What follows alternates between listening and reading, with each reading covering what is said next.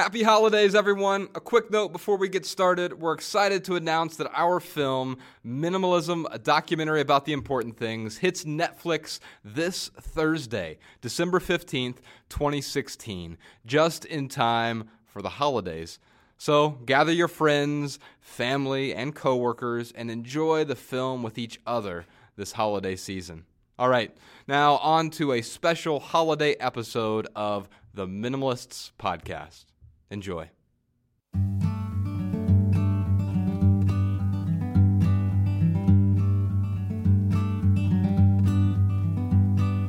Every little thing you think that you need, every little thing you think that you need, every little thing that's just feeding your greed. Oh, I bet that you'd be fine without it. Happy holidays. Happy holidays. Happy holidays. Happy holidays.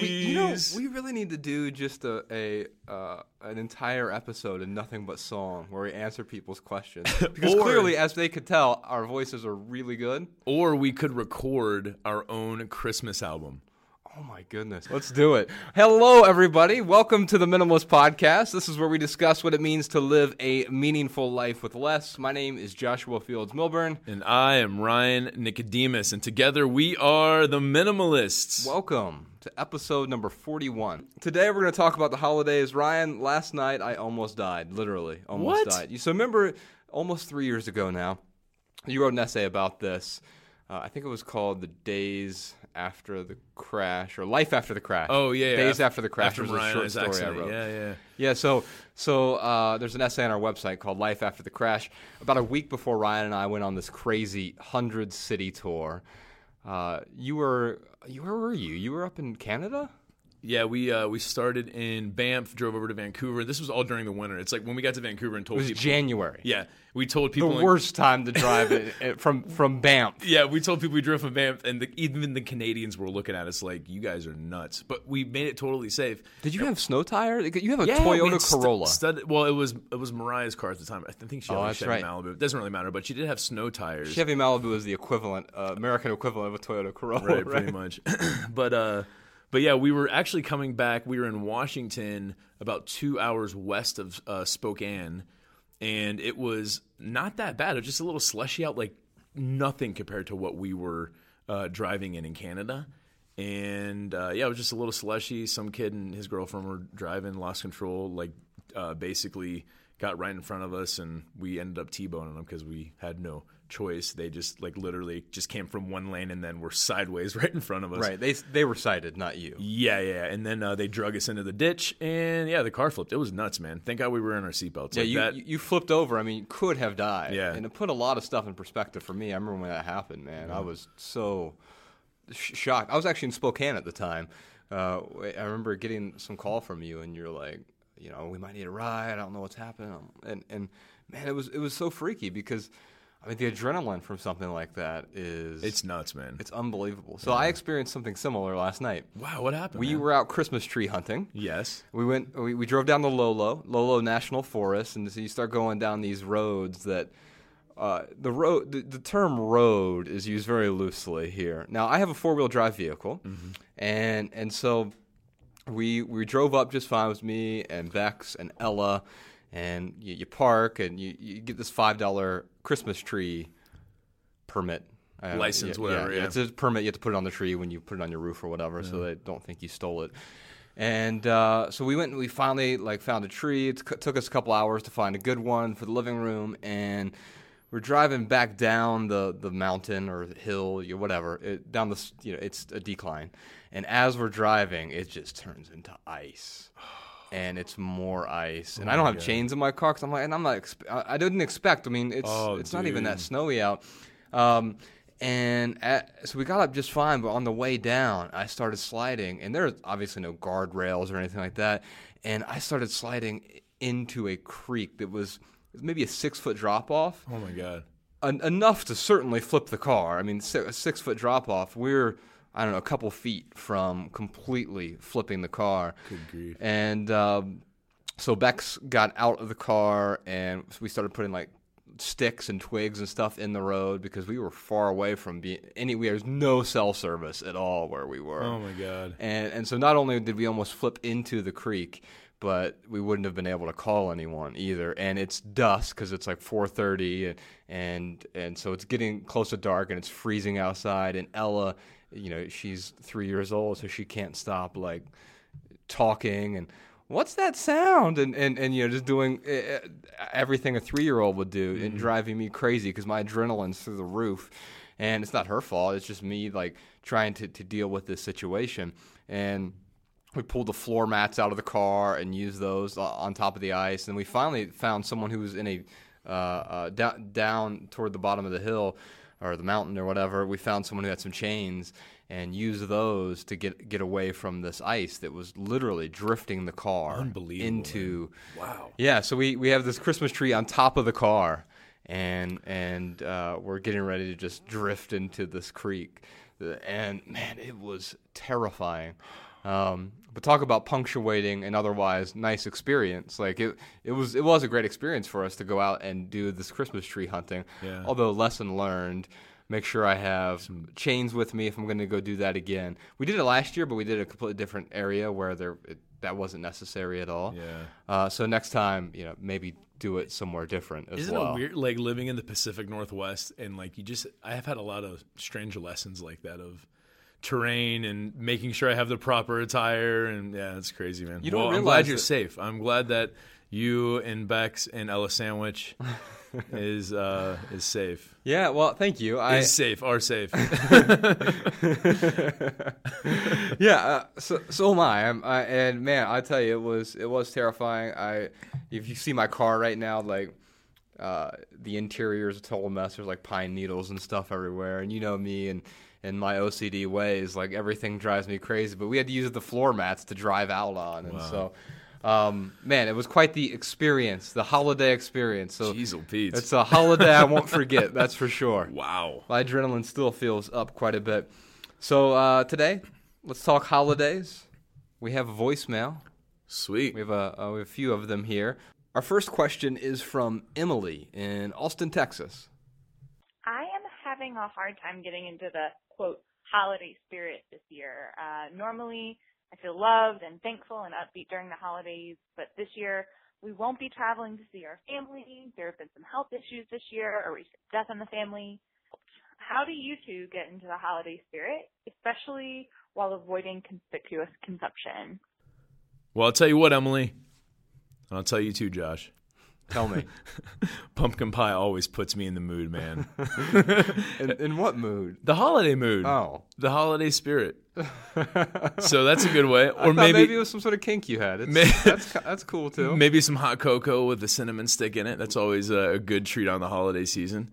But no, I think it's a really good question. I remember, I think one of my favorite experiences as a kid, like growing up, when I started to be able to kind of do holiday stuff, like when my mom and dad split up, my mom kind of started celebrating Christmas.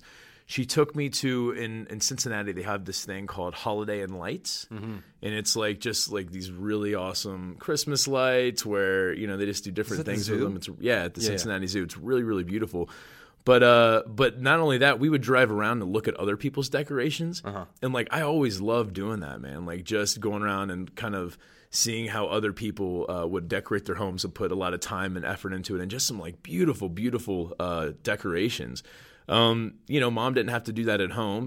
We didn't have to put up a ton of decorations ourselves to do that. We could totally enjoy other people's decorations. But, of course, the old saying is true too, Emily. It is better to give than receive. So find ways you can give this Christmas or this holiday season. Find people who you can help get into the holiday mood. Because I promise you that if you go out of your way to give your time to your community and help them get into the mood, it will by default help you get into the mood too. So there's a few recommendations I thought of. You know what? I totally agree with the giving piece, and it reminds me, this morning I logged on to givewell.org, and they have their top charities. We've talked about them before, and I gave in other people's names for the holidays. this time around. And so instead of just donating on behalf of myself or whatever, donated as a gift for someone else. And so that allows them to also see the progress of what's going on with their gift that you gave them. So if you are buying mosquito nets to help prevent malaria somewhere, then the person that you're donating on behalf of gets an update, and they're able to then see the progress as opposed to that necktie you got them or whatever else. So totally agree with that. The only other thing that I would mention is that if you're having trouble getting into the holiday spirit, figure out what your triggers have been in the past. So like Ryan said, often it's just Christmas lights or some pumpkin pie, Christmas trees, cinnamon sticks, whatever you're into. Oh, also too, I love cheesy Christmas music. Like it drives people crazy. Yeah. In the stores, and maybe it did when we were in the corporate world. But like when I say cheesy, I'm talking like William Shatner Christmas type carols. Like the cheesier it is, the better it is for me. Do you remember when we used to manage some retail stores, and the one in Westchester, Ohio, the old one there on Cox Road? I don't think you were working at that store at the time. I think you were at the Mason store, but we had the Muzak, the Christmas CDs. Mm-hmm. Well, the player got stuck, and so it wasn't the one that like streamed the Muzak. You had to like replace the CDs, and they'd give you a new one each month. And so the CD player got stuck, and so we were stuck with Christmas music after the holidays, and we didn't fix it for months. So it was something like February or March. There was still Christmas music playing, and unbelievable. We just told people we're being very proactive, get into the spirit earlier that year. No, I think that's great. So some Christmas music is certainly a trigger. Figure out what your triggers are. For some people, it might be a pumpkin spice latte. I don't recommend that personally because it's just a milkshake that's warmed up. But it could be Christmas lights. It could be a Christmas tree. It could be decorations. It's really up to you to determine what your triggers are that get you into the holiday spirit. Find those. And also, last thing is when you're shopping, if you are doing some Christmas shopping this year, try to go out of your way to support some local businesses if you have the opportunity to do so. It keeps the money in your community, and it goes a lot farther in the community when you're supporting your local businesses. Emily, there's an entire gift-giving chapter in our book called Essential. It's an essay collection that Ryan and I wrote over the last 5 years. We published it last year. The audiobook version just came out last month. And so I'd love to send you an audiobook version of that, or if you'd prefer an ebook or a print version, we'll send that to you as well. The entire gift-giving chapter, plus there are 11 other chapters on minimalism and mindfulness and stuff and decluttering and etc. So I hope you find some value. Happy holidays, Emily. Our next question is a unique question from Teresa over in Seattle. I heard Joshua mention that he doesn't drink, and I'm just curious if that's been an outcome of minimalism and choosing a different life, or if that predated this experience. I live in Seattle, and people drink a lot here, so I'm looking at it for myself. And also maybe this will fit nicely into any holiday segment you do.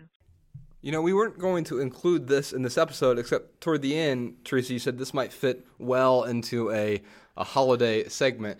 And I agree that often during the holidays, drinking is amped up and, in fact, often encouraged, whether it's the increased number of commercials, especially with football seasons on, and you see nothing but beer commercials and on while you're watching football games, or if you're like going through the store, dude, they got the seasonal beers. Yes. Like, here's our seasonal wine. Here's Sam Adams seasonal pumpkin, which is horrible beer in my opinion, by the way.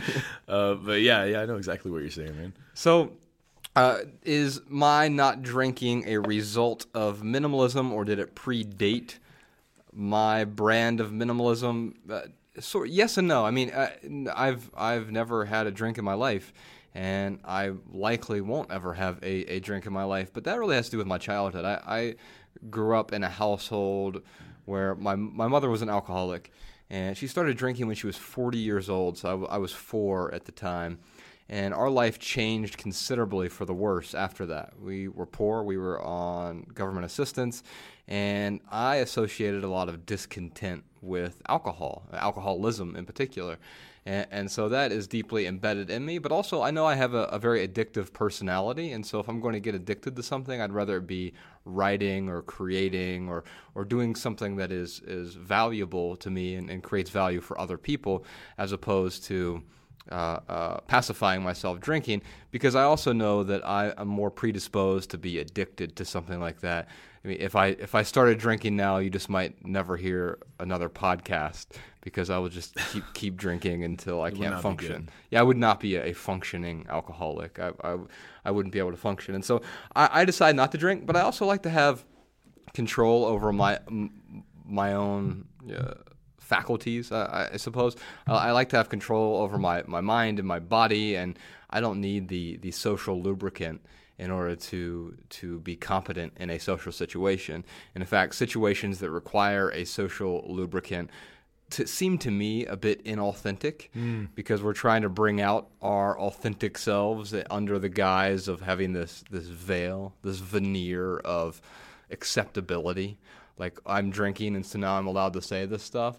I want to be able to say the things that I say. I want my everyday self to be congruent, right? I want to be my online self to be congruent with my private self, to be congruent with my public self, to be congruent with my sober self. And if I were to drink, I'd want that person to be congruent with who I am now.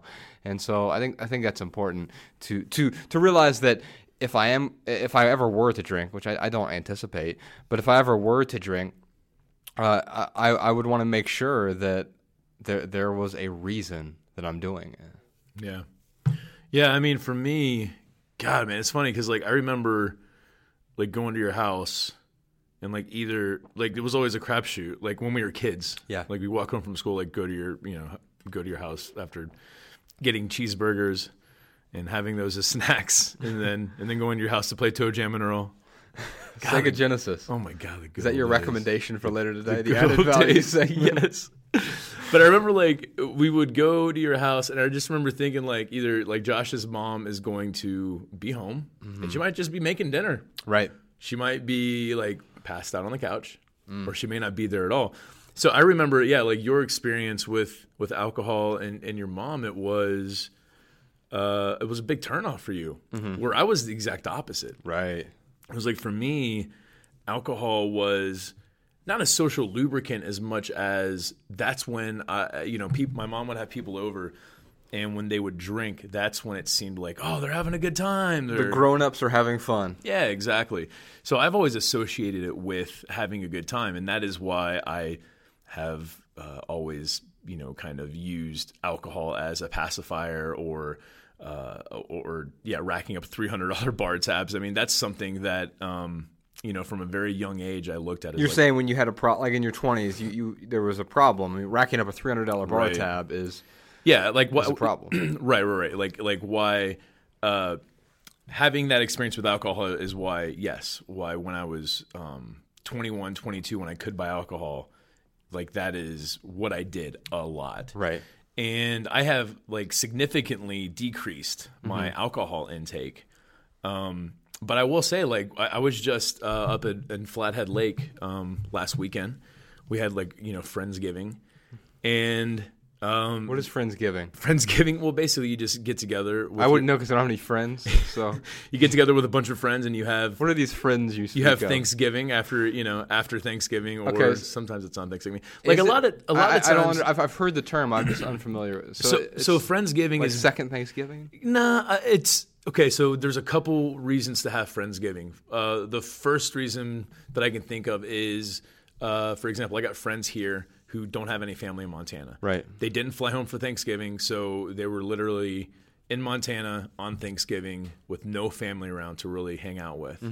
So those friends got together and they decided to celebrate Thanksgiving together as friends. Right. So they call it Friendsgiving.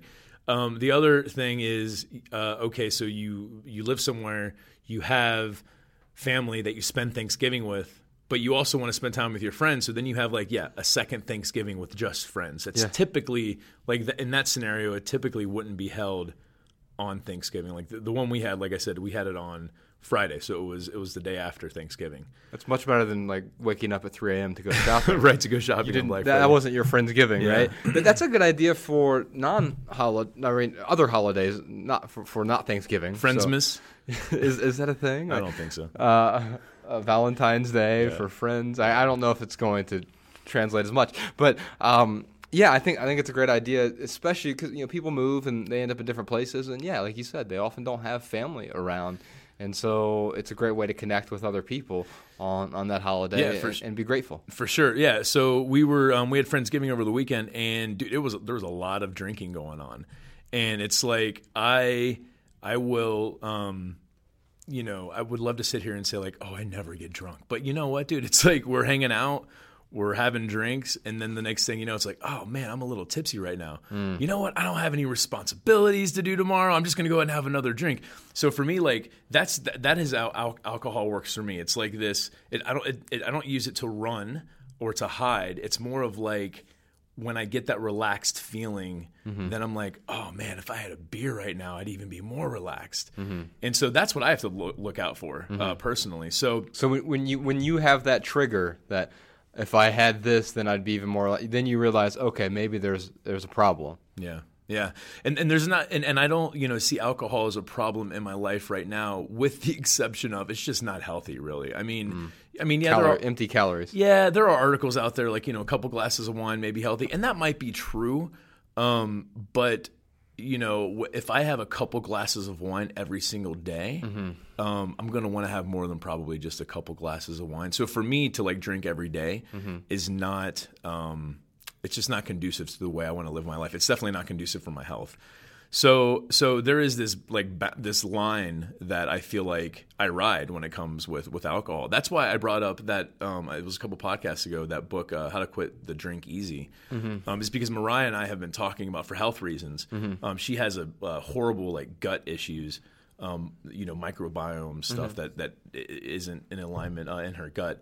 And alcohol, if she drinks more than like just a couple of drinks, it really hurts her. And for me, like if I like over the weekend, I don't know how many drinks I had, but like Monday morning, I woke up and I had like like the rosy red cheek. Like my scalp was really dry. So there are these adverse effects that we have definitely been kind of flirting with cutting it out. But I guess when it comes to alcohol in general, I would just say. Like, no, alcohol is not the devil. Right. But if it is something that you have in your life that is a pacifier and it is having an adverse effect, meaning that it is a net negative in your life, then it certainly is something that some people should stay away from. So during the holiday season, if first off, don't feel pressured to drink. But if you're someone who has an issue with alcohol, then like if it was me, I would avoid the situation. Like if I was really, really struggling with alcohol, I wouldn't have went to the lake last weekend. Sure. Like, or someone like me, where it's easy for me to just say no, I don't drink, and that's the end of the story. And even if you drink, sometimes you can say no, I don't drink. Because you're not drinking right now, and that's not a lie. If you're not actually drinking right now, so if it is posing some sort of problem, or if it sounds like, Teresa, it's raising a red flag for you. And this is where I said, no, it's not about minimalism for me, but somewhat is. Ryan on the last episode talked about what is minimalism really? It's the intentional use of your resources, right? You're using your resources more intentionally. And so one of those resources might be your health or your time or your attention. And if you are being very deliberate with those things, it might mean that you don't want to drink right now because it is occupying a space in your brain that you don't feel that it should be occupying, and it has raised a red flag for you. And if that's the case, then yeah, you can give it up. I mean, I do these experiments all the time with other things that I give up, whether it's internet at home or a cell phone or television, et cetera, et cetera, et cetera. A lot of them revolve around technology. Sometimes it's around having a car or whatever it may be. You can do that with anything in your life to see whether or not it's adding value. It's not depriving yourself of of something that's vital, what you're doing is removing it so that if you do bring it back in, you can do so more deliberately. Teresa, in our book, Everything That Remains, the whole first chapter kind of talks about our childhood growing up and in that situation. I was going to read a little bit, but it's a long snippet, so I won't do that here. But Teresa, I'd love to send you either an ebook version of that or the print version of our memoir, Everything That Remains. It was really about the first or the last 5 years of our lives, going from these suit and tie corporate guys to becoming the minimalists. But to set that up, we had to sort of talk about our troubled past and go to a lot of detail of our childhoods and teenage years, et cetera. So I hope you find some value in that book, Teresa. Dude, I was just thinking. What's that? When I was, when I got divorced at like 22, I moved in with one of my friends. We were roommates, and we drank every single day. And I was just thinking about the amount of alcohol we consumed. It was at least a case of beer each every single day. Like that. What? It was unbelievable, man. Oh my goodness. Yeah, it's yeah. Well, my doctor crazy. said, he said to me that if you have, and I don't know what the actual stats are on this, or people may disagree, but my medical doctor said that if you're drinking 4 times a week, 2 or more drinks, that's what they consider to be an alcoholic. Oh, okay. So 4 times a week, 2 or more drinks a day. Now, how do you define drink? Is it the big gulp from 7-Eleven? I think it's 8 ounces of alcohol. But with wine, I would assume it'd be less than that. Right, or like liquor. 4 ounces. Way less, yeah. So I don't know. Whatever the serving size is would be 1 drink. So if you're doing 4 times a week, 2 or more drinks, that is the line that they determine for alcoholism. And so maybe think about that as well. We have another question here. This one is from Sarah in Canada. With regard to the holidays, my family's carried on with some traditions that I don't feel add much value to my life anymore, like buying lottery tickets as stocking stuffers and making 10 different kinds of cookies to eat when 1 or 2 would be plenty. And I was wondering if you had any suggestions on how to broach a conversation with them about changing those deeply rooted family traditions that have been going on for almost 30 years. Sarah, this is a tough one, right? Like you go to someone's place, they give you a bunch of gifts, or they here, take all these leftovers, and it feels really, really bad to say no.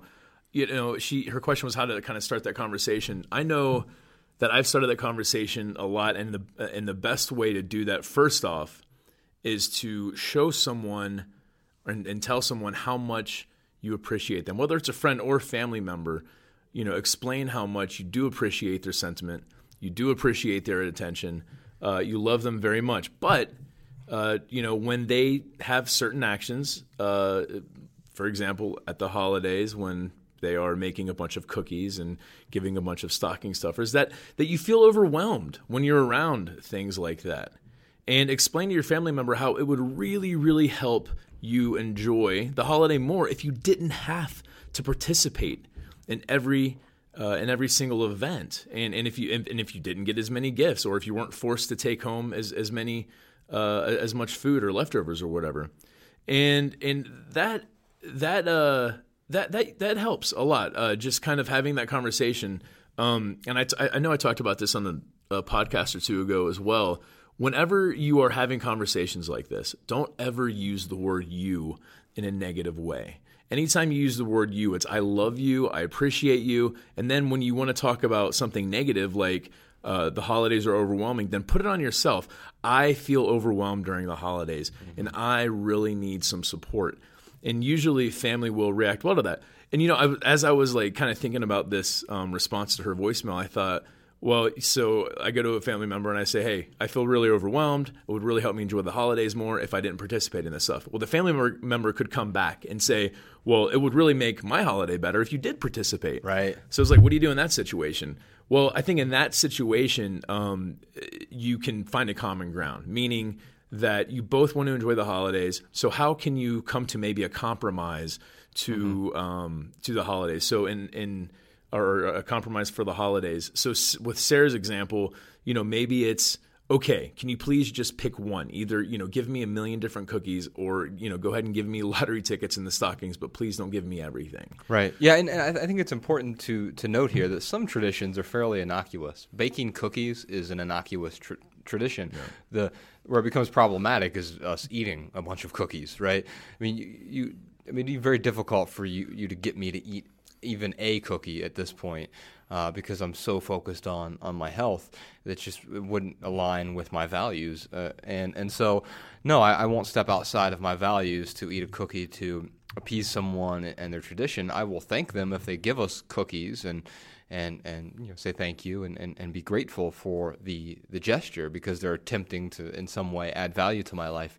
But I also think it's important to notice that, or to note that traditions are by definition not flexible because they are a tradition, and it can be a very long-term tradition. But also keep in mind that you can start new traditions, and so if you're really struggling with the existing traditions, then the best way is to not say get rid of these traditions, or what are the new traditions that you can bring into your life. And so I talked about Christmas tree hunting. Like, that's a new tradition that I've started. I never did that. It took 34 years of my life before I ever went Christmas tree hunting, which first time I went was last year. And since then, of course, I will continue to do that, hopefully in a more safe way next year. Yeah. But there are other traditions that you can start as well. What is it, hiking or building snowmen or snowball fights? So that's the other thing we did yesterday when we were up on the mountain is Ella loves throwing snowballs at us. She also loves to make a snowball. She doesn't want us to make it. She'll make the snowball, hand it to us, and ask me to throw the snowball at her after she's made it.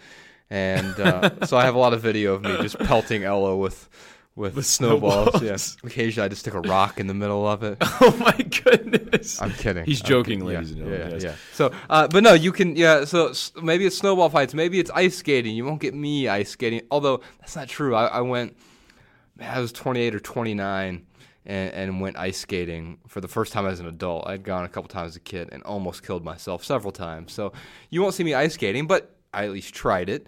So you can try new traditions as well. So it could be Christmas movies. Ryan mentioned the cheesy Christmas music, but when I think of this time of year and traditions, quite often I think of all the nostalgic Christmas movies that I saw from the past. Or you could watch new Christmas movies as well. In fact, one of the traditions I had for a very long time, and may even bring it back, was I would go to the movies on Christmas Day after all of the shuffling around. So when I was married, we'd go from... It was not the most optimal experience. We'd go from my house. We'd have Christmas. I don't know. Was it brunch? I don't know what it was. Christmas brunch, and then we'd have Christmas lunch, and then we'd have Christmas post-lunch celebration at Carrie's family, and we'd go to 3 or 4 places on Christmas Day. But afterward, once all the chaos was over, we'd go see a movie. And I always make sure I thank the people who were working that day and say, hey, thank you for being here. I know that it's not the most optimal time for you to be working, and just appreciate the fact that you are here. So start new traditions. I don't know if you have any other traditions that come to mind, Ryan. Next weekend, Becca's taking Ella skiing with her whole family. Nice. I won't be there skiing because I've tried the whole snowboarding thing, and my body just doesn't agree with the laws of physics. I felt so bad when I took you snowboarding. Remember, we just ended up getting tubes and sledding down the hill. That's fun. So that tubing, awesome. That's a good tradition that anyone could do. So especially kids that may not have the aptitude for skiing, or 6'2" adults that don't have the aptitude for skiing. That certainly helps. So find a tradition that is ideal for you and replace some of these old ones, because like I said, a tradition is not flexible, but they are replaceable with new, better, more empowering traditions that you can carry forward into the future. Yeah, and I think one thing too is it's okay to support traditions that you're not 100% on board with. For example, I'm going back to the cookies. Uh-huh. Let's say that I go to a family member's house, and just like Sarah's, they've always got 14 different kinds of cookies out. Uh-huh. I don't have to eat those cookies, right? And even if some are forced upon me to bring home, right? I could always give those cookies to someone else who would really, really enjoy those.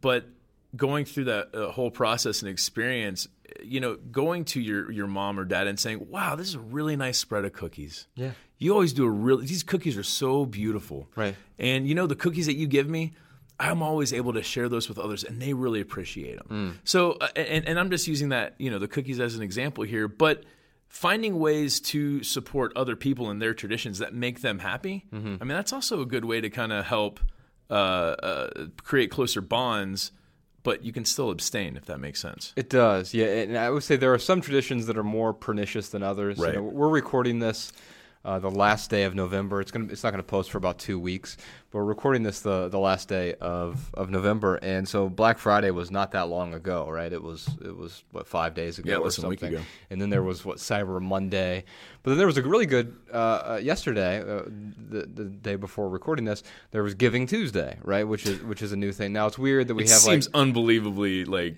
crazy though. Buy. Okay, now it's time to give. Yeah. So. But how about you give me a break? I'm just kidding.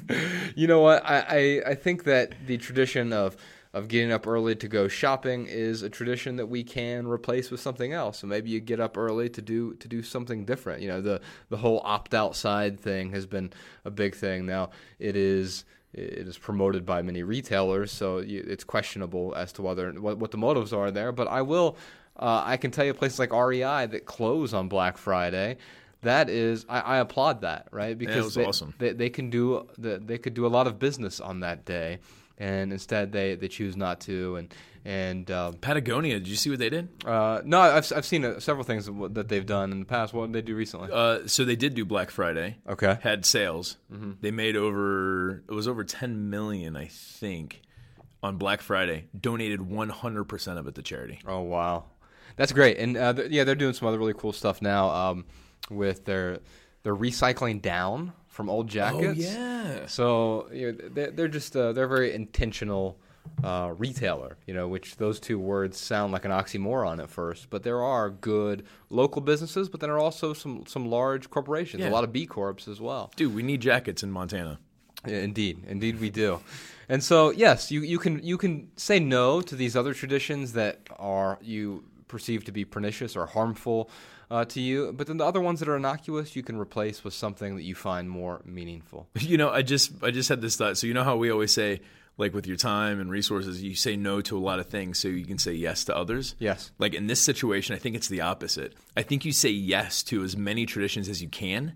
So then you can go to your family members and say, hey, I participate as much as I can, and that kind of gives you leverage to say no to other traditions. Well, it's funny. Becca's dealing with this right now with Ella, her family. So they do like a sibling gift exchange, so they're not all forced because she's one of 4 siblings, and then her 2 parents, and so they're not all forced to buy gifts with each other. The 6 of them just have a sort of exchange where it's the white elephant kind of thing, where you get someone's name and you give them a gift. Well. Bex opted out altogether. She's like, yeah, I don't need anything. I don't need any physical gifts. Thank you. But she opted Ella into the gift exchange. Oh, okay. Right? Which was really cool until the entire family pushes back and says, well, we all want to buy a gift for Ella. Oh. And so what we're dealing with right now is, I said, that's fine, but let's encourage the right kind of gift giving. Then let's put the burden back on the gift giver, the person who wants to give the gift, because we want them to feel good about the act of giving. But let's encourage them. Let's steer them in a direction of giving an experience as opposed to a physical gift. And so it's all about framing. Instead of saying, no, I don't want you to buy a gift for Ella. I mean, that's just bad for everyone. Why not say, yes, we can start this tradition of gifting experiences for Ella because she has all the toys that she needs right now. Yeah, it's funny because people think kids always need more toys, and kids open a present. They get excited when they see a toy. But really, kids get excited when they open anything. Absolutely. It doesn't have to be a toy. Ella just started chewing gum recently, and she's just getting used to it. She's trying to figure out the whole chewing gum and not swallowing it.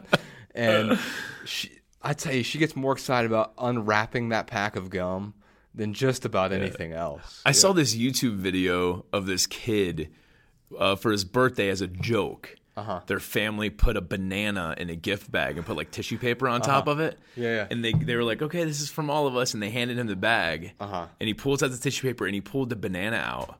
And I have never seen a kid so excited about receiving a banana as a gift. I haven't seen that one, but I did that with Ella on her birthday. It was supposed. That's great, but man. not a banana. It was a pineapple. It's supposed to be like this. You know, it was supposed to be this joke, like, oh, we're gonna make the kid upset, but then we're gonna actually give them the real gift. But it ended up being like this really amazing lesson, and like, wow, like kids, no matter what they're unwrapping, they're just happy to have the attention. They're happy to have the love. They're happy to have the family around. And it doesn't have to be some amazing, you know, toy that lights up, some kind of Voltron thing that I would have wanted for Christmas when I was a kid.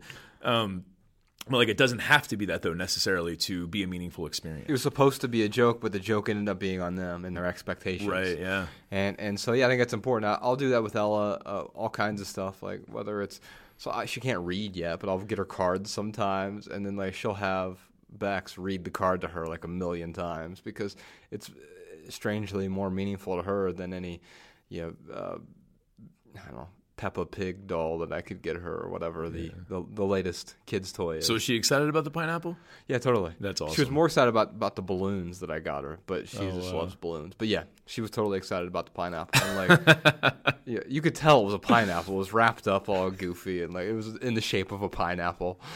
That's great. But you're right, though. She loved what she was really excited about was the act of unwrapping that thing. And she's excited about unwrapping a pineapple or a piece of gum or a toy or experience. Let's create those experiences for the kids as opposed to just fulfilling a cultural expectation. All right, we'd love to hear what you have to say, of course. So if you have a comment about the holidays, including minimalism tips for how you handle the holidays, leave us a voicemail, 406-219-7839. We'll air our favorite comments and tips on the next episode. And here is a tip for you. Write down your message before you call in. That'll help you articulate your point, and it will increase your chance of being on the show. Okay. You know what time it is, Millie. What time is it? It's time for hashtag Ask the Minimalist Lightning Round, where we answer questions from social media. We are on Twitter and Instagram @TheMinimalists and Facebook.com/TheMinimalists. And during this lightning round, Ryan and I do our best to answer each question with just a short, shareable, less than 140-character response. We'll also put the text to these minimal maxims in our show notes so you can copy and share our pithy answers on social media if you'd like. All right, our first question is from Levi. He asks, during holiday events, how do you maximize your contributions to family festivities while being mindful? Well, here's what I would say. I'd say the best way to contribute is to accept, support, and appreciate your loved ones. Yeah, amen, man. That's totally agree with that. If you're trying to contribute, you have to first understand the person. In order to understand them, you have to do exactly what you're talking about there, Ryan. For me, just 3 B's for you. Be present, be attentive, just be. So if you're going to be there for the holidays, be there, right? And so I think that's an important thing to remember. We're not off, browsing our Twitter streams or whatever it may be. Just be there. Yeah, leave your phone in the car during the holidays. Absolutely. Hang out with your family, not with your phone. Amen. Yeah, man. Cassie, she writes in, would you please talk about how everyone rushes around all stressed out, complaining about how busy they are during the holiday season? I hate that. Busyness doesn't always equal productivity, and it certainly doesn't always mean adding value. Totally agree. My tweetable response would be, busyness has become a status symbol, but it is a vacuous endeavor. Busy is the foulest 4-letter word in the English language. And so, yeah, Ryan, this is a time of year where a lot of people do feel busy. I remember back when this was the worst time of year for me a decade ago. right? These are like where the 80-hour weeks kicked in for sure. Absolutely. Yeah. Minimum maybe, 80 hours a week. Maybe even more. It was often 100-hour weeks. On Black Friday, I'd work 16 to 18 hours in one day. And so we were in the throes of the holiday shopping season, and it was a very stressful time for us. But I know it's stressful for other people for different reasons. If they're not working in retail, it could be because finances are tight, and we have these expectations. And the average person spends nearly $700 a year on Christmas, and we can't afford all of us to do that. And so what are we doing? We're racking up debt and trying to pay it off throughout the year. And the cycle keeps us busy. It makes us have to work more. It focuses our attention in places where we don't want to focus. And so we need to be careful about busy and find a way to be more focused on the holidays that are right here in front of us. Carla writes, can you talk about those of us who don't have many friends and family? Loneliness and isolation is real for a lot of people, especially during the holidays. You know, this question like really just made me feel for Carla because I'm as an extrovert imagining being in kind of a vacuum where I didn't have a support group or community people around me, like that would really it would just have negative effect on me. But you know, I would say, are you feeling lonely this holiday season? The best way to create a bond with your community is to contribute. Soup kitchens would love your help. So just going out and adding value to the community, that is one way to connect. Yeah, absolutely. Yeah, I agree with that. I mean, a few years ago, while we were on our holiday happiness tour, man, I guess it was 4 years ago now, and we weren't home for the holidays. We were in Vancouver, Canada. And what we were doing was we got just a group of readers together and brought them all to not a soup kitchen, but a food bank, and helped work the food bank for Christmas Day. And it was a good opportunity to connect with all those people, but also just to connect with a community that needed some help. And so you can certainly do that. Ryan and I have worked at a lot of soup kitchens or Habitat for Humanity and places like that, and they would love your help, but not just during the holidays. Throughout the year is a great way to connect with others. So if you're missing that connection during the holidays, do it now. If you need a connection other times, do it then. My pithy response for Carla is lonely and alone are not synonyms. Sometimes a crowded place can feel the most alone. So remember that as well. So just because you're around other people doesn't mean that you're connecting to them as well. A connection takes more than just proximity. Emily asks, how do you decorate your home to look festive without a bunch of stuff? You know, a bunch of stuff or not, I think that's the wrong question. The meaningful question is, what adds the most value to your life, Emily? Yeah, I agree. I would just say a simply decorated home is the most elegant home. And to expand on that, I'll just say that, you know, I've got a house tour coming up on our site soon, and Ryan's just posted recently. You can take a look at our home, and it's fairly sparsely decorated, but that makes any of the decorations, whether it's a piece of artwork or the Christmas tree or the lights or the ornaments or whatever, it makes it that seem far more intentional and enjoyable because of that. And so while we may not have decorations strewn everywhere, we do have some Christmas lights, we do have a Christmas tree, we do have stocking. You know, we have things that were decided on intentionally, but because it's so simple, to me at least, it feels like it's the most elegant choice. Yeah, I mean, I know people who, like, I had an ex-girlfriend whose mom would put out like hundreds of Santa Clauses. Right. Like as many Santa Clauses as she could put out for decorations. Uh-huh. It was gorgeous. Uh-huh. Like she did it in a very intentional way.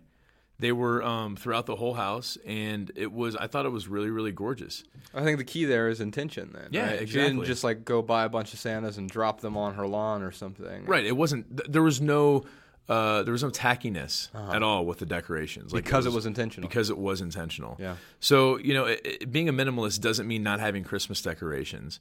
It doesn't mean not having, you know, paintings on your walls. It's funny, when at my house tour, like one of the biggest criticisms was, oh, this is unbelievable. He has stark white walls. I can never live there. And it's like, well, you don't live there. I do. Yeah, no, it's funny.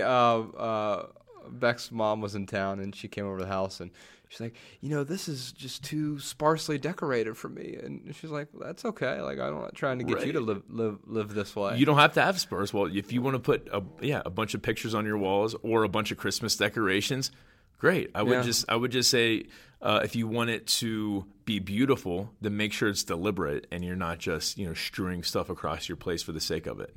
Someone asked, "Where's all your artwork?" And I said, "It's at the museum down the street. I get to enjoy it whenever I want. It's really awesome, and they often change it out, and I don't have to do any work." But that said, just because I live a particular way, it doesn't mean I'm prescribing it to anyone else. And I think that's where people get caught up. We have a very good minimalist friend, Jess Ness.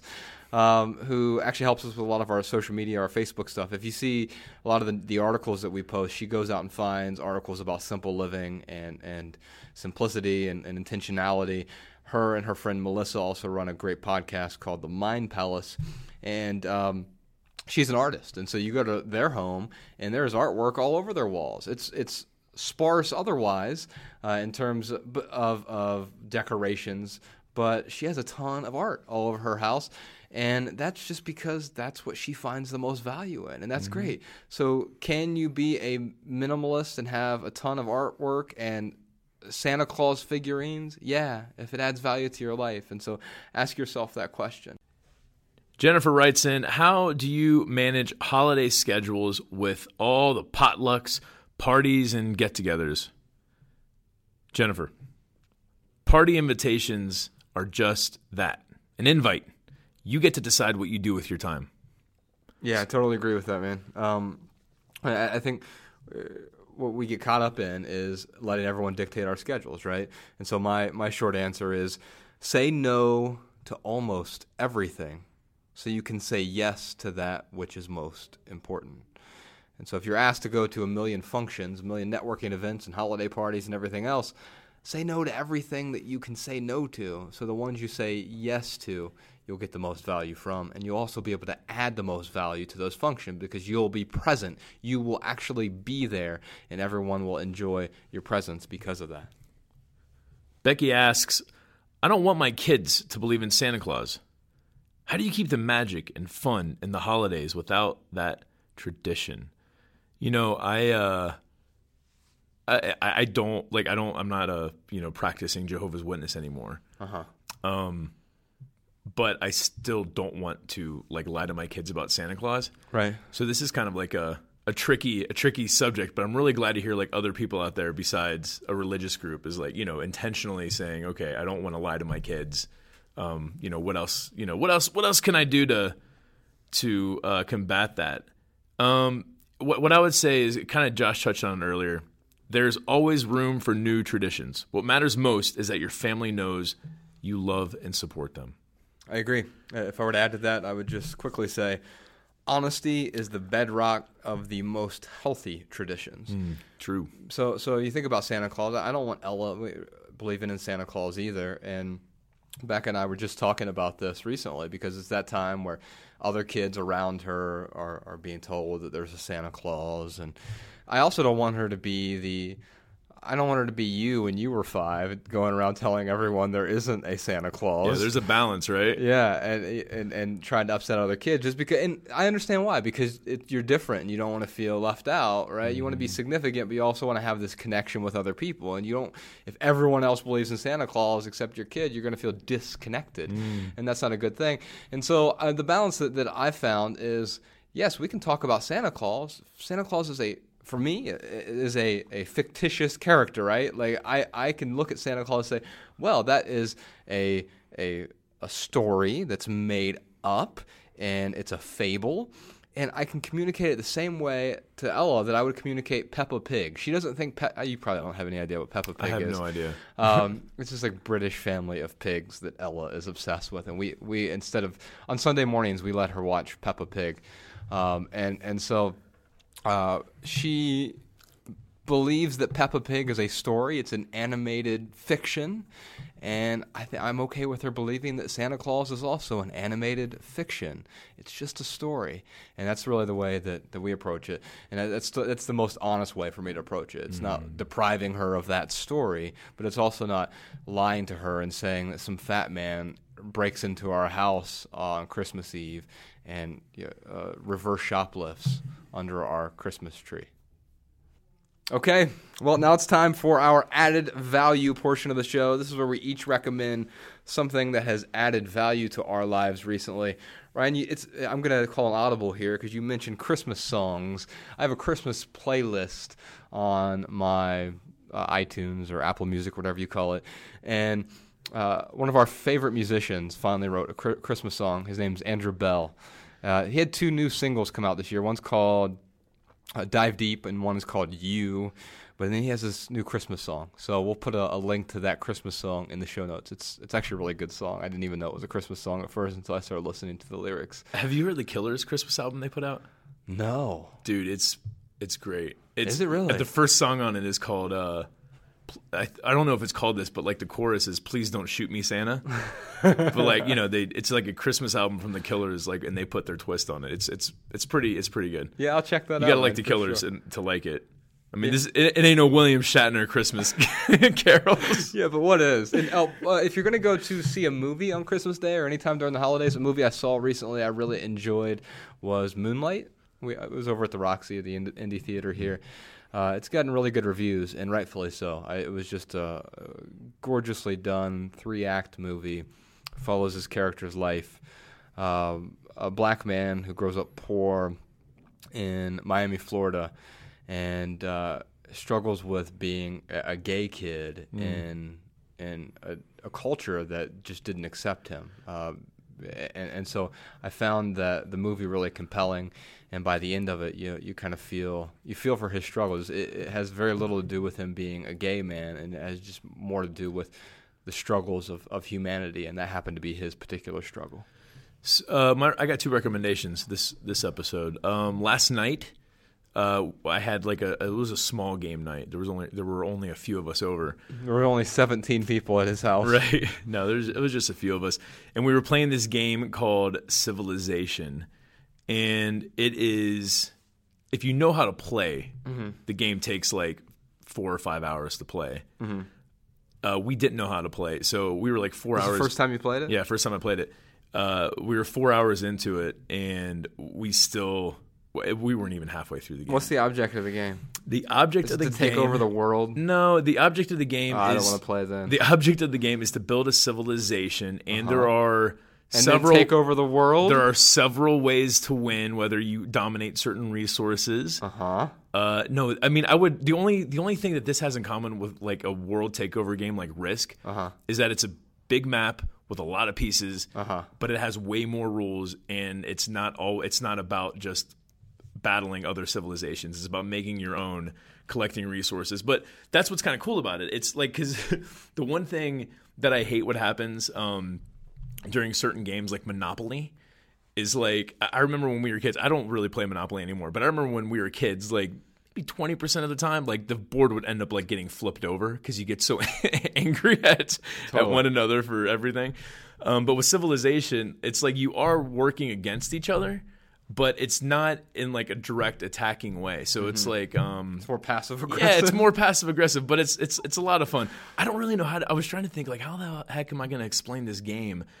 And I really don't know how. But I'm not necessarily recommending Civilization, but what I am recommending is that you could potentially buy a board game, something like Civilization, gift that to someone, and create an experience during the holiday season with family and friends. And it's, an experience that you can recreate for as long as you have that game. So anyone out there who's looking for, like a good Christmas idea, who they want to get a physical item, they want to give it to someone, I think that's a very meaningful gift, man, is like getting someone a nice game. What about Cards Against Humanity? No, dude, that was fun. So we tried to get that last year for Christmas time, and that idea got poo-pooed up the chain. When I ran it up the chain, I guess they weren't ready for Cards Against Humanity. The funny thing is, we've played that with some of our audience before. We've been out on tour, and all of a sudden we'll be at, say, a coffee shop across the street from the venue, and then someone recognizes us, and then we'll just break out the Cards Against Humanity, and you get to learn the darkest side of other people really quickly in that game. So it's a fun way to learn the depths of someone's personality. Well, and it gives you an excuse to, like, be totally inappropriate. Yes. And without any consequences, essentially. Exactly. Yeah, absolutely. Which is it's like virtual reality. Yeah, but it's with cards. Yeah, it's like it gives you that freedom. The other recommendation, dude, I don't think I told you this. What? So a couple days ago, Mariah and I went and butchered a lamb. Actually, Mariah didn't go. It was me and Mariah had to stay back and watch her grandmother. So I went and butchered a lamb. But her mom and I went to a friend's house, and she was selling whole lambs, and we basically like chopped it up. Now I butchered it in like the pejorative sense. It was not like nice cuts. It was kind of hacked up. But what I'll say about that experience is, like, we've had a couple meals out of it. Dude, I appreciate the meat so much more, like putting the work into it. Wow. I wasn't actually there for like the slaughter. It's not like, when we showed up, it was skinned and like all the guts were out of it and stuff. But it really, not just helped me appreciate the animal more and where that food was coming from, but it was a really just educational experience on, okay, like, especially living in Montana in the middle of nowhere, it's like, all right, if I was to hunt an animal or something, like, this is kind of an idea of how I would cut it up or whatever. Yeah. But I think there's a huge disconnect with our food. I have, like, literally, I've seen instances where someone has a steak in front of them and they're eating the steak, and someone mentions like how, if you like that steak, you'd love the steak from the cows that I raise. I make sure that they're grass fed, and then like someone who's eating the steak will look at them and say, "You kill those poor animals." Oh my goodness! I mean, there's just like this huge disconnect. It's such a disconnect. You're true. I mean, it's true because we've made getting food so easy in our society. Because you just go to the freezer section of your local grocery store and pick out a slab of meat, right? And you have no idea. And I feel like in order for me to eat meat, because I just started eating meat. It was last year. Beginning of the year, I make sure that I am being as responsible as I can with that food. And a couple of days ago, I took it a step further, where like I went out and pretty much like made my participated in making the food, I guess, to another level. But yeah, I would my recommendation is not to go butcher a lamb, but get more connected with your food. And maybe that does mean going out and like my mom, she took my brothers out to a pork packaging plant, and she basically was like, "Hey, to my little brothers, like, hey, this is what you eat. You have to know where it comes from." That's great, man. And I'm not saying like bring your kids to a plant like that. I don't know if that was good or bad. Or what, but no, I think it is, because it's funny, because I started eating red meat this summer, I guess, again, and it's food is medicine. Like, still over 90% of my diet is plant based, but I've had to increase my red meat because I'm anemic, and so on Thanksgiving we had elk steak. Oh wow! I kept calling it Ella steak, and she was getting so mad at me. It's not Ella steak. You sure it's not Ella steak? Anyway, and we were eating it, and Ella's very connected with nature, especially because her dad is a fisher and spends all of his time outdoors. And when Bex was telling Ella that we were going to eat elk, she goes, "Mom, you can't eat elk until you shoot it first." like she gets it. She understands the whole process, and she understands what it takes. To get an animal on your plate, you first have to kill it. And I think you're right. It helps you appreciate the overall experience. Now, do you want to take a couple of 5-year-old kids who don't have any idea where meat comes from and set them in a factory farm butchering plant? No, I mean that's terrible and traumatizing. But if you can condition someone from an early age to understand, as opposed to conditioning them to think that food is just ultimately readily available, like you and I thought growing up. Then, because even though we grew up poor, like food was just, it was still available, right? It was crap food, but it was still there, man. Yeah. So, that is. It was a heck of an experience, man. It was, can't even explain it, but it totally, I guess, just helped me. I can't explain why. I really can't put my finger on it, but it really helped me just appreciate even more. Like, we were eating some lamb stew last night, and it's like, wow, like there's a lot of work that goes into this meat, especially like it being raised, grass-fed, finished with hay, yada, yada, yada. It makes the meal that much more enjoyable, and it just keeps me, grounded, I guess. There's gratitude there for sure. Yeah. All right, well, let's move on to Right Here, Right Now. This is where we get to talk about what's going on in the lives of the minimalists. Great news. We heard you loud and clear. Our documentary, Minimalism, a documentary about the important things, is finally available on Netflix this week that this episode is airing. So this will be airing on the 13th in 2 days on December 15th. Minimalism, a documentary about the important things, will finally be available on Netflix. Does this mean we made it? We made it onto Netflix, yes.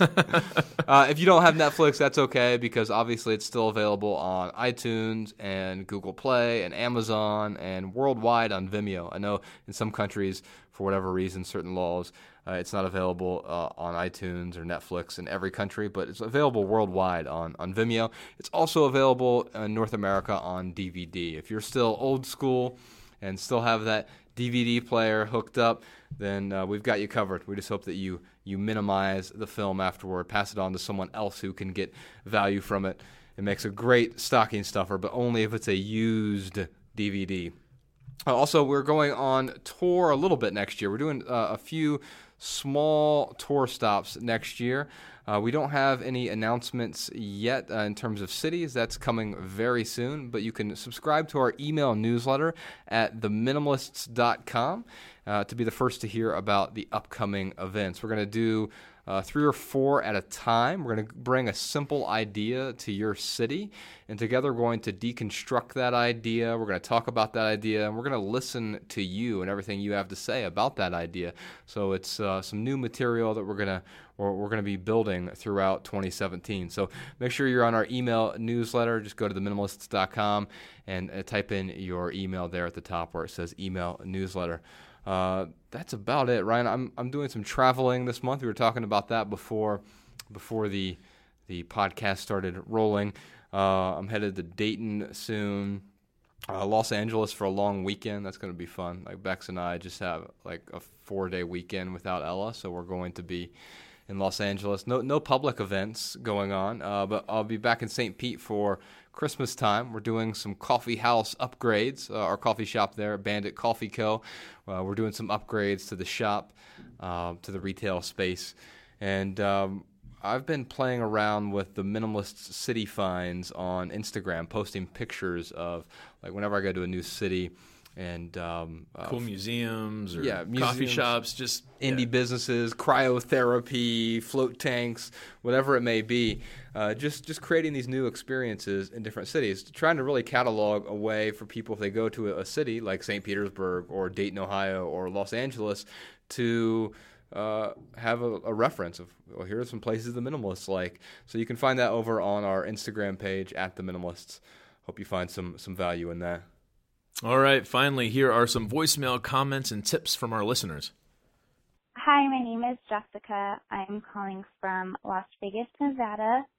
I was just calling to make a comment or a suggestion, I guess, about going minimal with children. I was listening to a previous podcast of yours, and somebody said that their daughter's stuff was driving them crazy. And I just think that a lot of the stuff that our children accrue is through gifts from birthdays and holidays, etc., from grandparents and other family members. So what I've decided to do with my son is he wants to go to Disneyland for his birthday. So what we're doing is we're asking people, instead of buying him gifts, to get him gift cards to Disney for his birthday. So that will kind of help fund that experience for him. So they're gifting him an experience instead of gifting him in physical toys or physical things. And it doesn't have to be Disney. It could be anything like children's museums or like a live show. A cartoon that he watches is doing a live show here, so that's another option. There's lots of indoor activities for kids here in Las Vegas, so they could definitely get gift cards to any type of things like that, or sporting event, a zoo, anything like that. And then you could just send them a picture of your child at the event or whatever, and that will, you know, make them feel good about getting them an experience versus getting them a physical toy. Because it can be awkward for grandparents to make that transition. And a friend of mine was actually saying that she has her child donate a toy every time she gets a new one. So that's kind of another option. You just have to do what works best for your own child and your own family. My name is Lindsay. I'm from Pottsville, Pennsylvania, and I'm calling about your episode on gift giving because I had a response to it. I love your ideas about giving experiences, taking people to events and things like that. And I have a little bit more to add to that. I am a single person who lives at home and I have no children, but I have a lot of friends who are married and have kids. And sometimes giving them tickets or gift certificates or things like that to events and experiences can become a little bit burdensome because, you know, like one of my friends has to get a babysitter and that runs really expensively. So one of the things that I am doing for her and her husband for this Christmas is I am buying them tickets to go see a show, but then also including with it a little coupon for one free night of babysitting. I know both of their sons, and they're super cool and fun to hang out with, and they trust me, so it would be cool to get them out of the house. And also they can have faith in me that things are going to go well at home as well. Hi, my name is Susan. I'm a working mom in Havertown, Pennsylvania, and I have twin 3-year-old boys. And I have a great tip that's worked out in terms of sharing minimalist ideologies with my children. I'm sure that I know one of you has a little kid in your life, and they grow so quickly out of toys, and there's just this accumulation of junk. And instead of telling them, oh, well, there's kids that, you know, really need these toys, which I don't think it's great to talk about guilt and privilege with toddlers, we'll say, oh, you've really grown out of these toys. What if we donate them and we can make more space? And I'll tell you what, we'll get one, you know, big boy toy that really suits your needs right now. And they love that. And both of them filled up a garbage bag recently, and we donated it to the Goodwill. And I plan on doing it maybe every 6 months. And I'll even say, look at all this extra space we have to play with Blue, or that's our dog, or play monsters or hide and seek. And they're all about it. So it's just really worked for me to not do the guilt of, you know, oh, lots of kids need these toys, or you're so lucky and you should really share. So I just wanted to share that with the other parents out there, the people with little kids in their lives. All right, y'all, that's it for this episode. If you have a question for the Minimalists, give us a call, 406-219-7839. And if you leave here with just one message, we hope it's this: love people and use things, because the opposite never works. Thanks for listening, y'all. We'll see you next time.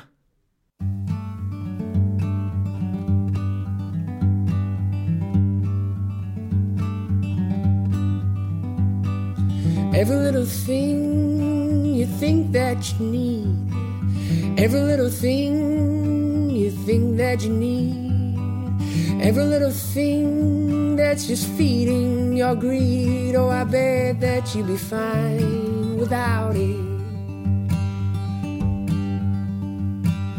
Every little thing that you gotta have, every little thing that you gotta have, you gotta reach for and you gotta grab. Oh, I bet that you'd be fine without it.